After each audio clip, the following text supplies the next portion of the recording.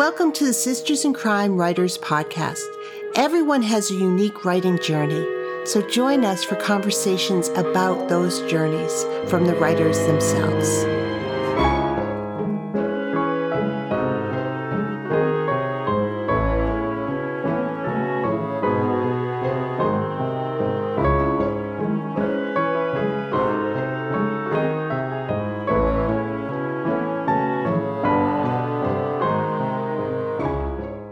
Hello, this is Julie Henricus, the Executive Director of Sisters in Crime, and I am delighted to welcome Cheryl A to the podcast today.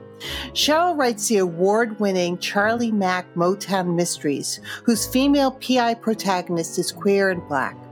Head is a two-time Lambda Literary Award finalist and winner of the Golden Crown Literary Society's Anne Bannon Popular Choice Award. Her books have been shortlisted for the Next Generation Indie Book Award and are listed in the Detroit Public Library's African American Book List. In 2019, Head was named to the Hall of Fame of the New Orleans Saints and Sinners Literary Festival, and this year she was awarded the Alice B. Reader Award. Cheryl is a current member of the National Bouchercon Board of Directors. She lives in Washington, D.C. with her partner and Abby and Frisbee, who provide canine supervision. Welcome to the podcast, Cheryl. Julie, I enjoy already being here. Well, I'm so glad we get to have a conversation and talk about writing. And so I'm going to start the podcast as I always do, and ask you when you first said to yourself, I want to write a book. Ooh, yes, that was later in life. I've had a career in public broadcasting. I've written many things. I've published some articles in magazines and newspapers and that kind of thing in my teens and early adult years. But I was working in public broadcasting, and there was a wonderful series that Ken Burns did, a limited series called The War. It looked at World War II, and it was about the glory of the war and the small stories of the soldiers and the challenges they had, but it told some stories about African-American soldiers that didn't ring true to me based on what I'd heard from my own dad who served in World War II. So I thought, well, I'd like to do more research about really what that life was like, to reconcile what I saw in that doc with what I knew from my dad. Started doing the research, decided I wanted to write a novel about it, about Black soldiers' experiences in World War II, where 85% of them did not go to the front lines, but worked in segregated Army bases here in Washington, D.C., doing menial tasks, things they had done on the farms or things done in their cities. And it was a labor of love, a gratifying story to write. Took a long time to write. Mm-hmm. I wanted to do justice to the story and honor to those men and women. I did oral histories with both men and women soldiers and spent a lot of time in the Library of Congress looking so I could know what 1941 through 1945 was like in America. Yeah. And so after I did that, I thought I wrote it. I think I maybe queried 2 or 3 people. I thought, the hell with that. And I self-published it on Amazon's what was called something like Create Place or something like that, Amazon's self-publishing network, a platform. And I thought, well, good, I've done it. And then just as a catharsis, I thought, I'm going to write a mystery. That'll be fun. I don't have to go to the Library of Congress. So in 4 months, I wrote my first mystery and self-published that too. And I was all pleased with myself, and happy about the book. And a publisher came up to me and said, I saw it, and would you consider us publishing it and making Charlie a lesbian? And I said, okay. And so that's really how I got my feet wet in publishing, because I was content just to have my stories reside out there. I didn't care if anybody read it. I was just happy I did it and put the story out there. So, okay, there's a lot to unpack there. Okay. So, for sure, I'm actually fascinated with the World War II stories because those stories aren't known. And I remember seeing a play, I think it was a Lynn Nottage play, maybe not, a few years ago that talked about some of the stories about the soldiers coming back and wearing uniforms and being beaten and lynched and all of this, all of these awful things that are part of the whitewashing of our history that we don't know. Folks who served and proudly wore the uniform and did everything right, quote unquote, and still didn't get the respect, and segregation was still what they focused on. So that must have been an emotional journey to like do that research and write that book. Yes, it was a really emotional journey for me. And what I found out, Julie, was that there was not a lot written about the home front experience of those soldiers. You know, we talk about the soldiers that were the Tuskegee Airmen. Lots of people know that story. They're brave men, love them. And the battalion that went to Italy. So there were maybe 15% of Negro at the time they were called soldiers went overseas. But most of them were not overseas. And it was to me as courageous as being on the battlefield, because they were facing every single day all this prejudice and backlash and treated as second-class soldiers and still following orders, you know? Yeah. And questioning themselves about, you know, I thought this was going to be different. I'm ready to fight Nazis, you know, and here I am digging holes or digging graves or burying garbage or putting up white people's hospitals. Everything in the Army at that point was segregated. The hospitals, the eating arrangements, the sleeping arrangements, the theaters, everything was segregated then.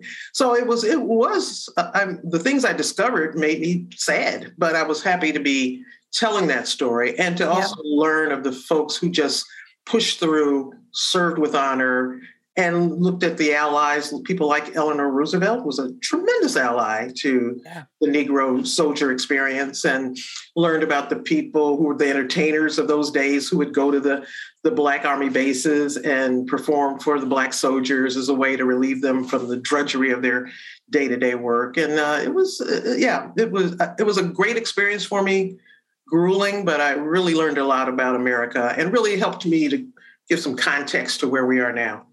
Yeah, no, absolutely. And is this book still available on Amazon? Yeah, it is still available on Amazon. It's called Long Way Home, a World War II story. I'm hoping I can put it with a traditional publisher and get a bigger footprint for it. But I've sold thousands and thousands of copies of that book.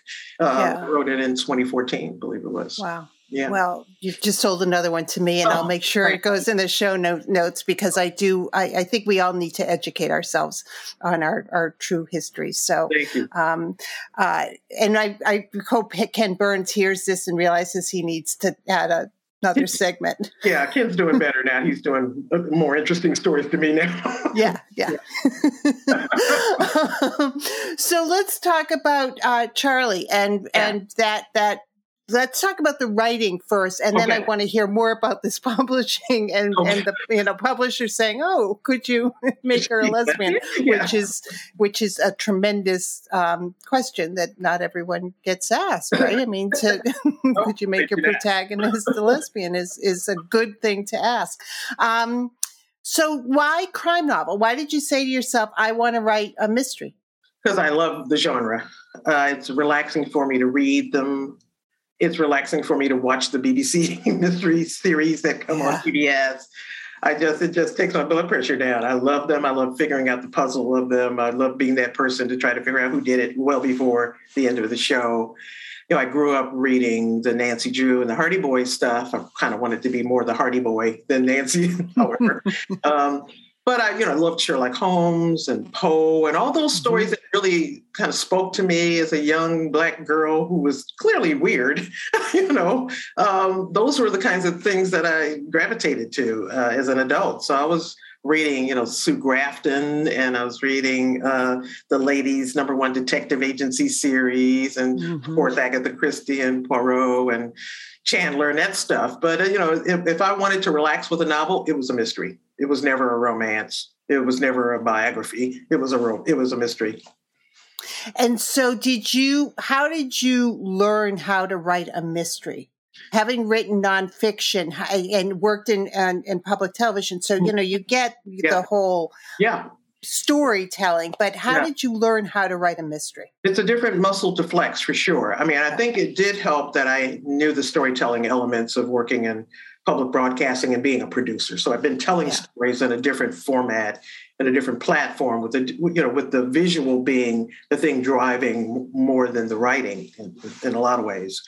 So, and I was a student, not a master student, but a student of the genre. So I knew what I liked in the genre. I knew I liked the deflection. I knew I liked really complicated plots. I knew I liked the quirkiness of the protagonist, either the amateur or the professional detective or the police officer. I knew I understood all those elements kind of inherently, I guess. I mean, I literally didn't study the stuff. And that first book was just, I wrote this mystery. It's great. Here it is, to the world. It was everything I wanted as a reader of mysteries, as a viewer of that genre on public television. And it was very satisfying to me. Now I'm learning as I go. I'm getting better as I go. I'm doing better at the skill and the craft of the writing of it. I think I've always been able to do the plot stuff pretty well, to imagine the intricacies of a plot and to make the threads weave together in a satisfying end. I think I can just inherently do that. But the writing part, that's a muscle I had to flex. As you say, coming from nonfiction and writing for radio and TV to writing a novel is a different kind of craft. And I think each book gets better, and I'm still learning. Still learning and studying around the short story arc, because I think if you can perfect the short story, you can get better at everything. Yeah. And so I'm actually going to take some this year, since I'm not writing a lot this year that can be published. I'm going to take some short story classes and workshops so I can get better at that. Because I think that, that 3-act arc is what really drives all storytelling, I think. Yeah. In a way that's satisfying to people. Even when you go to see a play, when you read a book, when you see it on TV, it's built around, it's Shakespeare. Yeah. No, the 3-act structure is definitely something we all recognize. Right. The short story is, I think, an amazing ability, because you're really taking a moment and putting everything into that moment. And it means the precise selection of words and the precise selection of dialogue. And you're weaning out all the stuff you don't need. I think that's fabulous. I'm so amazed at people who do it well. There's so many people in our little sphere of the world in crime fiction who do such an excellent job of that. Such an excellent job. And there have been some wonderful anthologies coming out in the last few years of different short stories. Yeah, absolutely. And they're more diverse. And to me, they're more interesting. They have a broader swath of stories. I really am enjoying the anthologies. Yeah. Now, are you a plotter or a pantser or a bit of both? Or what's your process like? Well, I've become a hybrid, but I started off purely as a plotter. Outlining the story. The first one was more outlined in my head, to tell you the truth, but I was following an outline. The second book, all total outline. I was just, go into the outline and go into the outline. But I realized in the third book that I could just start writing the idea down first. And so I did that for a while. Then I get stuck. Then I go like, okay, now it's time to do the outline. What's happening next? So I found that that hybrid approach is a pretty good device for me. So I'll jot down the idea, a couple paragraphs, then start writing it. And then to get to a place where I just don't know where to go, and then I'll outline. I did that in graduate school. I would write the paper, then I'd do the table of contents, And I find in my conversations with folks on this podcast that a lot of people evolve their way of doing it over time, because the same bag of tricks doesn't keep working. You go, okay. I find an outline is a really good security blanket, because, when you do get stuck, you can go and say, oh, yeah, that's right. I haven't put that there. Or maybe let's move that up. So it does become a really nice kind of a cheat sheet or security blanket, I would call it more. So it's good to have. But then I don't know if you're as creative if you're just sticking to the outline. In fact, I know you're not. At least I don't feel like I am. Do you have an idea for a arc on the Not Cheryl Mac always. Not series? always. Okay. I have literally written a couple of books where I don't know who did it. Like halfway through, I'm not sure who did it. So that's not always so good. So that part of the outlining that way helps me to have thought through the whole story. And if I'm not outlining, I definitely don't think beyond like what I'm seeing in my head is the first few chapters or the first few scenes or that kind of, usually I'm building around a concept, usually not around a protagonist or antagonist. It's the concept that turns me on. I'm going like, wow, that's a great idea. And I just start writing it, I like lots of different parts of the landscape of crime fiction. I haven't written a cozy. I don't know if I can do it. I so admire the titles, but I lean towards noir and I lean towards thrillers, and I kind of want to keep fresh and keep amusing myself in the writing. So I'll try different things. And you do try different things. You get series and you get standalone and you get different, So tell me about your series first and how the characters showed up for you. I mean, was it, just I want to write a mystery, so you thought about the character, or was the character sitting there with you saying, tell my story? Yeah. Oh, yeah. Okay. So my two conceits are that Black women are natural-born detectives. That's the first conceit. So I thought, well, I'm going to make this Black woman a private investigator. Yep. That's what we do all the time anyway. We just don't call it that. So that was the first conceit. The second conceit was I wanted it to be about Detroit and be an homage to Detroit, where I grew up, where I was born. Mm-hmm. And looking back on my life, I was thinking, there's this like 12-mile square area where I spent 80% of my life, went to college there. I worked 2 different jobs there. And so I thought, I'm going to just tell a story about what Detroit feels like to me as a person who loves it. And so that was really what started me, just those 2 ideas. Black women can solve problems because that's what we do. And what problem would we have in Detroit? And I purposely set the series in the mid-2000s of Detroit, which was a really hard time for the city. Mm-hmm. Financially, culturally, racially, it was a hard time. I believe that Detroit's one of those bellwether cities where things that will show up later in our society and other cities' concerns show up first in Detroit. I think LA is a city like that. There are other places, but the thing around the creativity of Detroit, plus its experiments around social and cultural mixing, I think are important things to look at when we look at how America has evolved. And do you find now, the further you get from the mid-2000s, are you happy that you've made this choice to focus on that time? And, do you find that you want to sort of add some current things in so that you can mix them in and make them fit? Yeah, that makes sense. I'm now thinking, yes, it makes total sense. I now want to jump like 10 years ahead. I really do. And the last book took on some of the current issues around hate groups. Mm-hmm. But because it's set in 2009 in the first administration of Obama, it really talks about what's the nascent beginnings of hate groups. Yeah. So it kind of shows an explanation of how these groups both grew and thrived and who's attracted to them and that kind of thing. I wanted to understand what was afoot. Sounds like Sherlock Holmes. What was afoot when you think about who are the men, mostly white men and women too, who were attacking the Capitol on January 6th. I'm thinking, who are these people? Yeah. But who are the men, all white men, who conspired to kidnap the governor of Michigan? What were they thinking? Yeah. So I wanted to write, where did that come from? Where are the origins of those actions and those thoughts and those feelings? Of course, if we could go back in time and tell our 2009 selves that all of this would have happened, we wouldn't believe it. There would be more killing in the book. Yeah. We would be trying to nip that in the bud. Yeah, it's quite the journey.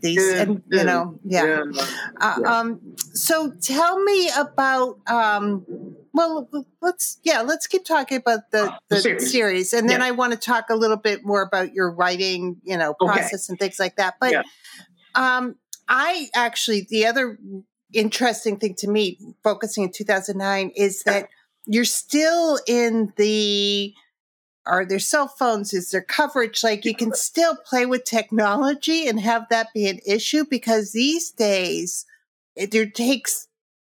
technology takes away so much peril. That's right. No, but you're absolutely right. And that's when I miss the most that I'm not in contemporary days.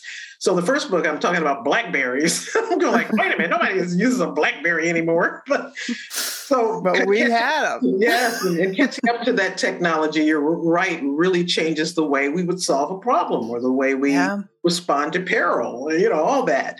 I'm pretty sure I have 3 more. I would say I have at least 3 more books in that series. I've done 6. And now that I've been in 2009, I'm going to fast forward to probably right around 2016 at least. So I'm only 5 years back, because I have one character in the book, Charlie's mom, who has early onset Alzheimer's. I've been really reluctant to move forward and kill her or have her further demise in the book. But my editor keeps saying, are you sure Ernestine could do that? Ernestine has dementia, and that kind of thing. So I've got to reconcile my feelings about that and my understanding that I want to move the story forward, because I also want Charlie and her partner, Mandy, to be able to talk about gay marriage. That was not happening in 2009 in Michigan. Right. It wasn't legal at that time. So there are some issues I want to deal with that are contemporary issues that require me to move the story forward, and I'll do that. I will say, and I didn't really respond to your question about the series, that in addition to Charlie and her mom, there are this gaggle of really secondary characters that I love. One is a guy named Don Rukowski, who was an amalgam of all the white men I knew in Detroit, both good and bad. The ones who helped me, who mentored me, and the ones who irritated the shit out of me. And I find such joy in writing Don, because I can just say whatever the hell I want to say, because he would. That part is really a release for me. Yeah. And yet with Don, there is a trajectory of his growth in that story because of his proximity to Charlie and his partners. And they're constantly, clucking their tongues at him when he's saying something really racist or dumb or just that kind of thing. And Charlie, who is a person who is a little wound up tightly around her emotions, doesn't express them very well. She's got these people that help her with that. Mandy, her partner, but also her office manager, Judy Novak. So I've got 2 Polish-American characters in there that I knew growing up in Detroit, because Hamtramck's there and it's a big Polish enclave. And I spent a lot of time there eating food and hanging with people. And I love kind of the culture, the Polish culture as it showed up in Detroit and what that's about and the connection they had to Black people there. So I have fun with that.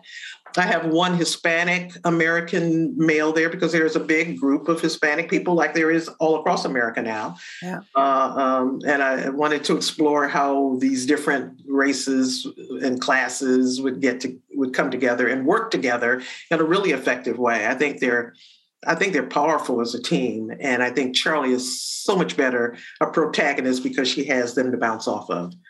And she has them to pressure her to change. Yeah. Yeah. Well, and I also love hearing about this because you're telling a real story. You're telling a story of a city that has that diversity. You're not making it up. It's true. Yeah, this is her lived experience. Yeah, absolutely. And so you're exploring the richness of that and the foibles and the challenges and the growth and the pushback and her experience as a Black woman, which you are uniquely able to write. I couldn't write her experience, right? But I could add diverse characters to a book I'm working on if it's true. It's got to be true. Yes, yes. I mean, I think there's certainly value in the authenticity of own voices writing. Absolutely. I always say I think writers should write anything they want. But if you're writing outside of your culture and it's not a third party, a third character that's coming down the street and you're just describing them briefly. It's someone who's really meaningful to your story. Then there's a lot of homework to be done and a Absolutely. lot of understanding of that culture that needs to be inculcated before you put it down on paper, to me. Yeah. I agree. I think readers spot it when it's superficial and it's tropey and it's stereotypical. Yeah. And we want to avoid stereotypes. I think that's the, Yeah. Yeah.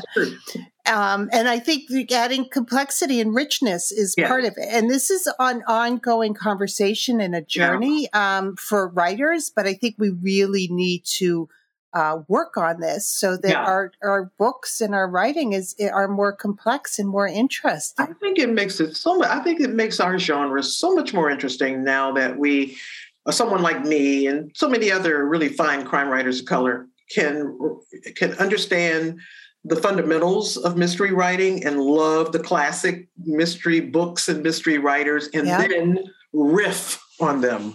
Yeah. To add these new layers that that Chandler didn't have. So I'm enjoying that. I'm enjoying reading Naomi Hirahara's Japanese American gardener protagonist. Yes. That's freeing to me, and it's much more real. Yeah. Well, and it's wonderful for me to read all of these wonderful books. I mean, we're in a golden age of books coming out right now that allow me to explore the world with a different lens that's completely different, but also might have some similarities or some places where it's like, oh yeah, I have that happen too. Or, this is part of the human experience. And I think it's really wonderful that I think so. And I think our readers demand it of us. They're looking at the world. They see the world around them. And it's no longer Cabot Cove. No, it isn't. I mean, and bless it. I mean, we love Jessica Fletcher. We love Cabot Cove. But Maine is the whitest state in the entire country. I've been there, and I can attest to that. Wonderful place, great lobster. But I'm like, I think the city I visited, Brooklyn, Maine, I looked it up before I came. I'm going let me see where I'm going. I think it was 0.4% African American. So I joked with my friends that I would make it 0.45. So when you wrote your first book, you put it out there, and you had a publisher come up to you and say, "Can you make her a lesbian?" Yes. Tell me that story. Yeah, that's a funny story to me. So I had the book out. I was at a reading. Someone invited me to go to a festival in Rehoboth Beach. There was a LGBTQ festival. Mm-hmm. And I'm reading at the bookstore, and the publisher comes to me afterwards and said, I read your book. I really like it. Thank you. You think I'm at an LGBTQ festival, because that tells you something already, but there is no lesbian content in my first version of that book, because I'm one of these noir purists where there's no romance in noir. Yeah. You might see some woman and say, "Oh, great gams," and then you move on. So there was no romance in it at all. And so she said that to me. I like the book. Do you think Charlie could be a lesbian? And I said, yeah, I think she could. And I went back to my beta readers, and they all said to a person, "We thought she was." So I thought, well, this is a little bit easier than I thought. But what I had to do was go and add romance scenes, which was grueling and hard and awful. I'm just no good at it. So I'm looking for some help. I'm putting on my analytical cap. I'm going what percentage of romance to mystery should there be in this book? And people go I don't know. So I literally had to write, I think I wrote 3 sex scenes, because it just seemed like that was, plopping them into the already written story. And so you'll see in the trajectory of the series that there's more sex in the first book and almost no sex sex book because that doesn't come natural to me. And I don't, and plus it's a lesbian relationship. And I think like all relationships, marriages, whether they're straight or gay, you have sex at the beginning and towards the end, not so much. This probably is getting really far away from our purpose of this. Well, but I also think, in talking about genre, PI, noir, you're right. Yeah. I mean, it's not, there are certain things that you do. The beauty of writing something that is self-published is that you can go back and write a second version and that's right. And figure that out. But making it clearer about her is probably good. Yeah, I think it's more interesting in some ways, but I don't think they needed the sex scenes. I mean, I think the story's good without them, but the lesbians like it. Yeah. Well, and also you let everyone know, in case there was a question, here we go. Very graphic. Glad to help you out with that. What's the best piece and the worst piece of writing advice you've gotten? Okay. So the worst piece is write what you know. That just I didn't know anything about World War II, but I wanted to learn about it. And I did learn about it. So I think maybe it's easier to write what you know, and that's where you start. And of course, maybe the concept or the innards of the story is all what you know. But after that, you've just got to do the work of homework and research and that kind of thing. And, write what turns you on makes more sense to me. And then the best piece of advice, probably a couple of things. In the editing for me is the worst part of the work. It's just grueling and hard, and I'm doing revisions right now, and it's just like, you don't want to sit down, you don't want to do it. But I heard someone say it really helps to read your story aloud. You can catch both copy edits, and you can catch problems with dialogue, and the rhythm of the story presents itself when you're reading it aloud. So that has helped me. And I will often do that, especially in chapters or areas where I think it's clunky, and I'll read it aloud and smooth it out based on the rhythm of it. So that's been a really good piece of advice for me. And then I guess the other would be to do more around atmospherics. So I'm a great admirer of people who can, like a James Lee Burke, who I once counted in one of his stories, an 86-word sentence that was describing a swamp or something like that. Wow. Wow. Yeah, I'm a pretty pedantic writer. And so sometimes I'll go back and add some flourish to it to make it more visually appealing, or just to, you feel like you're there rather than I'm just telling you it's there. So I'm trying to do more showing. Yes. Yeah. No, I mean, that's that ongoing, but 86 words, that's like a 86-word sentence. And it was beautiful. Did you diagram sentences when you were in high school, or is this something? We had to do it then. That meant, in my public school education, yes, you diagram sentences. Everything was, you're writing it out. It's not on the computer. You really knew how to do math. Yeah, and you had the piece of paper with all the things. But my teacher would give us Faulkner, like these sentences from hell that were just like, are you kidding me? So this 86-word sentence, I'm getting those flashbacks of some person trying to diagram it. What's the subject? I'm just getting to a point where I can put a preposition at the end of a sentence because public school stuff is like, no, you're not. I hear you. Even emails, I fix it. I'm like, I can't do that. I edit texts. I mean, it never goes away. Right. I do like the freedom of kind of the new writing, though. And I read poetry when I get stuck. I'll read poetry to loosen up. So that's a pleasure for me. Yeah. Poetry is an amazing Faye Snowden recommended that to me at one point to help me get through a writing block. She's like, read poetry. And Yes. okay. And it's true. It really it's is like, true. Yeah. Makes your brain think differently. Absolutely. And it makes you use the space on the page differently, which I admire, Yes. And not beautifully. so tied by the structure of the sentence. Now, Cheryl, you have a book coming out next year, and I want to talk about that. Tell me a little bit about this project. Well, it's a novel based on a family tragedy, a personal family tragedy. I was, like everyone, home with COVID in March of 2020 when George Floyd died, and I was so angry about it.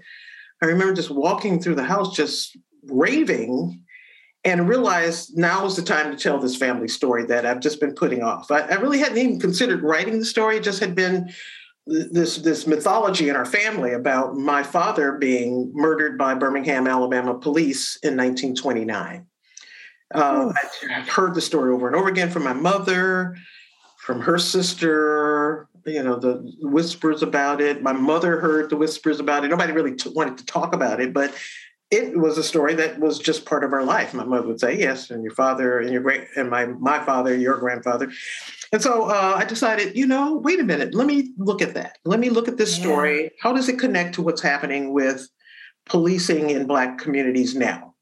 Yeah. And so I started doing research on this story. And it's an amazing cathartic thing for me, but also, I think, a really interesting story about how systemic racism in police departments is not a new phenomenon.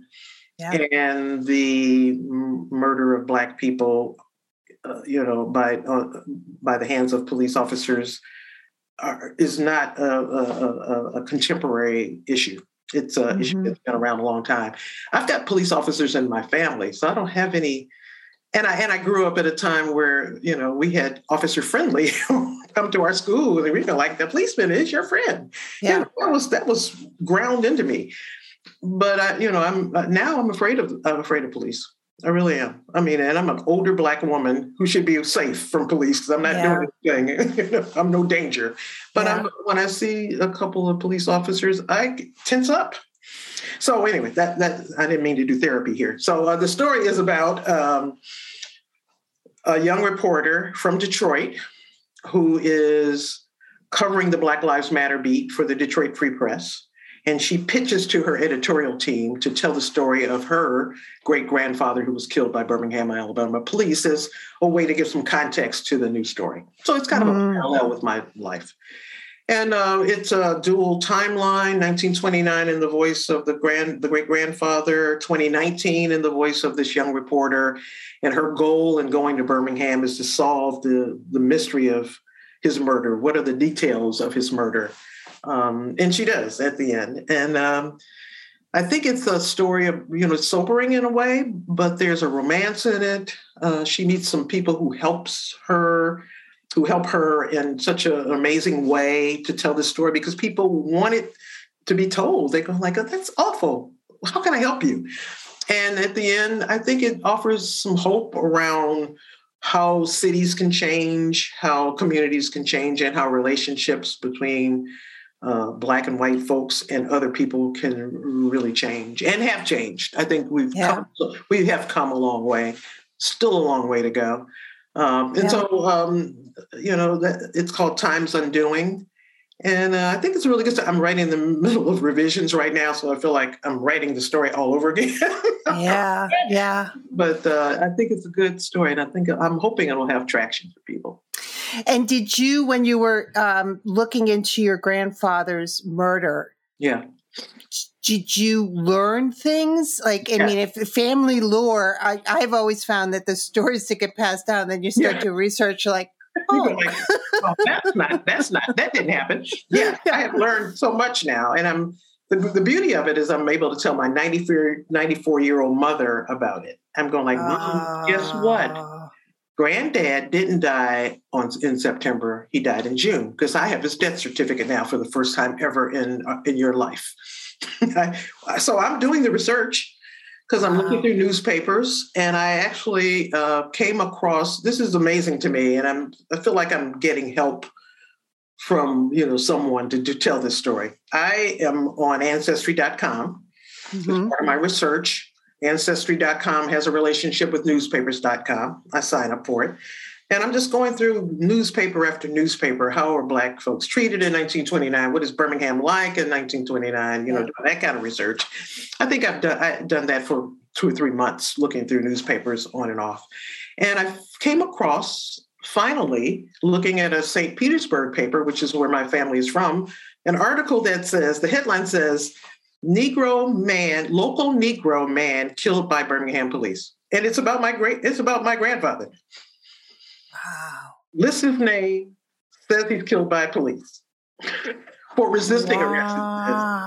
Wow. And I remember sitting there because it was almost like a parallel with what my protagonist is doing. And I remember sitting there thinking, oh my God, I have found proof that this story is not just folklore. Yeah. And so wow. We still don't know where he's buried. We still don't know where my grandfather's buried. I'm still doing that kind of research. There's been Northwestern University has done a big expose on the Birmingham police shootings that end right at I think it ends at 1929 or something like that. So I'm going to call those researchers and see how they got access to their information and what they put in their report and that kind of thing. So there's still some research to do, but the story is in itself written, but my personal story is not totally written yet. Yeah. Wow, Cheryl. Wow. And your mom was little when all this happened. My mom was only 2. So, it was literally her relatives telling her what happened and then her telling her children what happened and then the siblings telling each other what happened. But it was this constant through line of specific facts that turned out to be true. It's amazing to me. It really is. But my mother's eyesight is not great now, so I'm actually reading her passages. She's like, are you going to read me another chapter? Yes.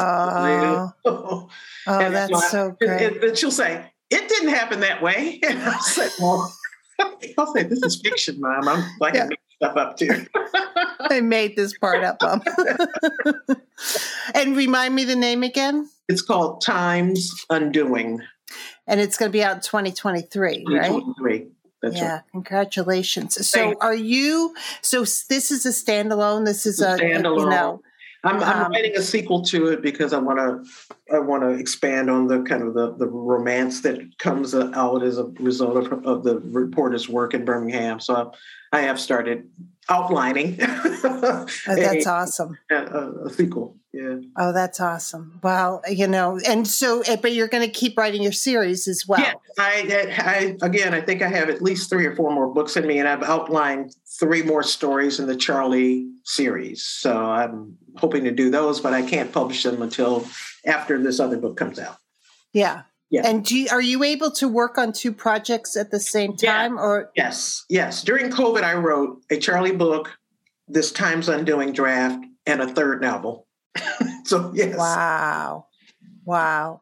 Good for you, because a lot of people can't. A lot of people couldn't. Yeah, I have a standalone, I hope is a beginning of a series of a spinoff of the Charlie book set in D.C. Oh, fun. One of the characters spun off. Oh, good for you. That's fun. Yes. Let's talk just in a couple minutes we have left about the importance of community to writing and to being a writer. You're a member of the crime writing community. You were a judge for the Sync Pride Award last year. You're a member of Crime Writers of Color. You're a member of Sisters in Crime and other organizations. And so just tell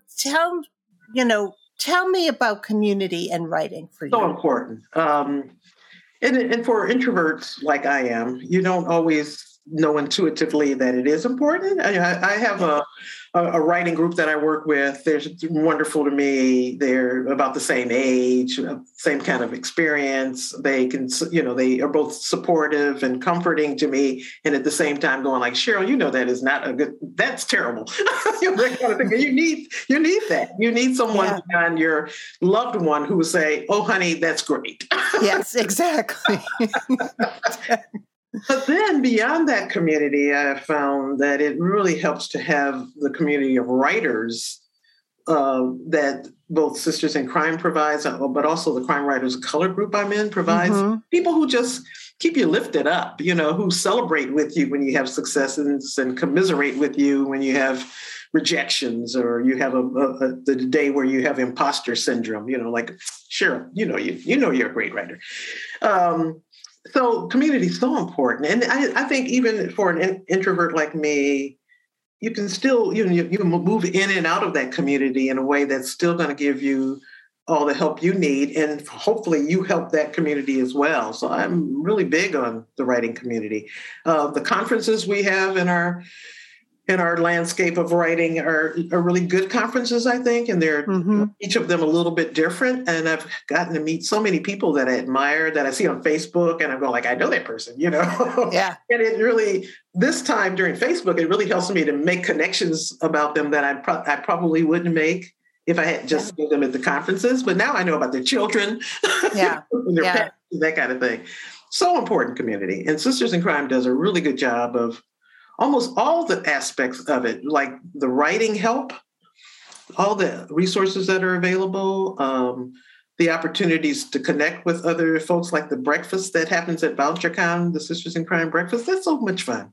Yeah. The awards you give out, so I'm very high on community right now.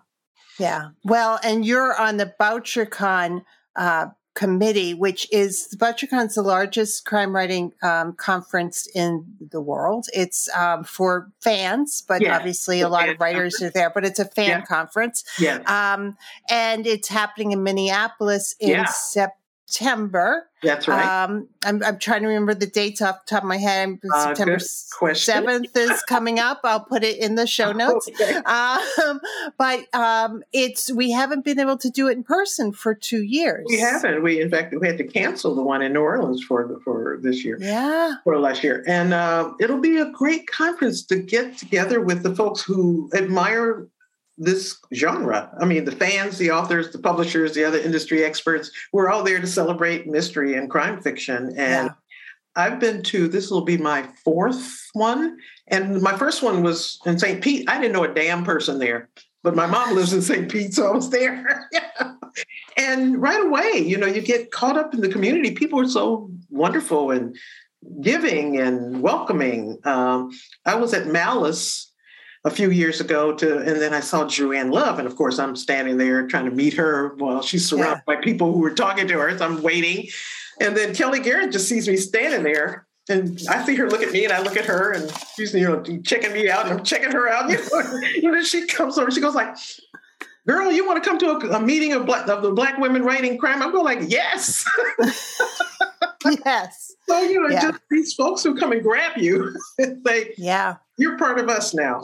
Yeah, no, it's so important to have those communities and have those connections and to see each other in 3D. But the people you just mentioned, Joanne Love, I'm going to put her blog in the show notes because she is a champion of the mystery community. A champion. Just a labor of love for her. Labor of love. And she's just amazing. Yeah. I do too. All genre, all the subgenre of the mystery community. She is so giving. She's a wonderful person. And she does it in a bunch of different ways. She lets, she reviews, but she also has a blog where characters come to visit. And she also just, will launch a cover. I mean, she's helped so many careers. Every month talks about the new releases. I mean, yes, absolutely. Yeah. So people should know about her and follow her on social media and meet her at conferences because she comes to conferences. Yes, she does. And Kelly Garrett is just an amazing force. She is. She's an advocate. She is one of the people who's really giving. She's like like your little sister for me, little sister. She will chide you. She will remind you of the work that needs to be done. She doesn't take prisoners easily. No. So if you mess up, she's going like, you messed up. And let's talk about it, Yeah. I think it's interesting in our community how the generations respond to each other. There's this cadre of new writers, Kelly's generation and younger, who are just pressing for change and they want it now. Yeah. And I'm in an older generation where everyone they're doing the best they can. It'll be okay. They're doing the best they can. Yeah, Cheryl, but you had their chance. Let's get it done now. And I think, it makes sense to me. And I understand that energy. And I think I think it's such a rich community now. I think that we don't even know the benefits of it. We won't see them till 10 or 15 years later. Yes. When we have this new generation of crime and mystery fans who are celebrating the work, who are watching the new TV shows, who are, writing the new books, who are reading the new books. I mean, I think we're bringing people into the fold because mystery makes sense to them now. Yes. Mystery writers are the ones who see the horizon and go this shit is about to happen. I'm sorry. Can you cuss on these? You can. But you're exactly right. I mean, mystery and crime it's about justice, whatever that looks like. And to spell out that it looks differently for different people. Absolutely. To take on those issues. Yeah. And the generation is interesting because I suspect you and I are around the same age. And we do make excuses for people behaving badly. That's just how you sort of navigate it. Because that's how we have had to navigate. And we also see that change has been made. Things are actually better. Yeah, as bad as it is. Bad as it is, the generation ahead of us told us a lot worse stories. That's right. But I love this generation coming up because I'm just let them lead. Let me do what I can to support them because they are taking no prisoners and demanding change. And I think the genre will be better for it. I do too. The writing is interesting. The topics they're taking on are interesting. The approaches to stories interesting. Yeah. They're working together in collaborative ways that are interesting. So it's going to be good. And there's joy. I mean, it's not all, it's all sorts of books. And so, and all sorts of stories and everything else so that there's joy in the stories and there's exploration and there's, it's a time of vibrancy. Absolutely. That's a great word, vibrancy. And I would also add commonality. You will see so many stories. I'm talking to you readers who have maybe not read a book by a person of color or a crime writer of color. You will see so much in there that you recognize and that seems familiar to you and that you go I got two poodles too. Exactly. Who think they're going to solve this crime? I have aunts like that. I absolutely have aunts like that. No, it's a glorious time to celebrate, and I am so glad that we had this conversation celebrating Charlie. But I'm really excited about the book next year. Thank you. Huge congratulations on that. It sounds like it's going to be extraordinary. Thank you, Anna. So, and thank you for everything you do with Sisters in Crime. Such a lot of work, I know, but just well worth it for us. Yeah. No, it's a wonderful organization and a wonderful community, and I'm incredibly blessed. Thank you, Cheryl. Thank you, Julie.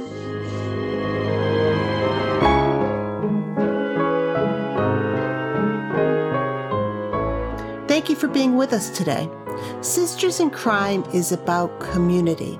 We were founded to advocate for women crime writers, and we continue that mission by fighting for equity in the crime writing community. Sisters in Crime is an international, inclusive organization for all who write and love crime fiction, mystery, thrillers, and suspense. Join us at sistersandcrime.org and make sure you subscribe to this podcast.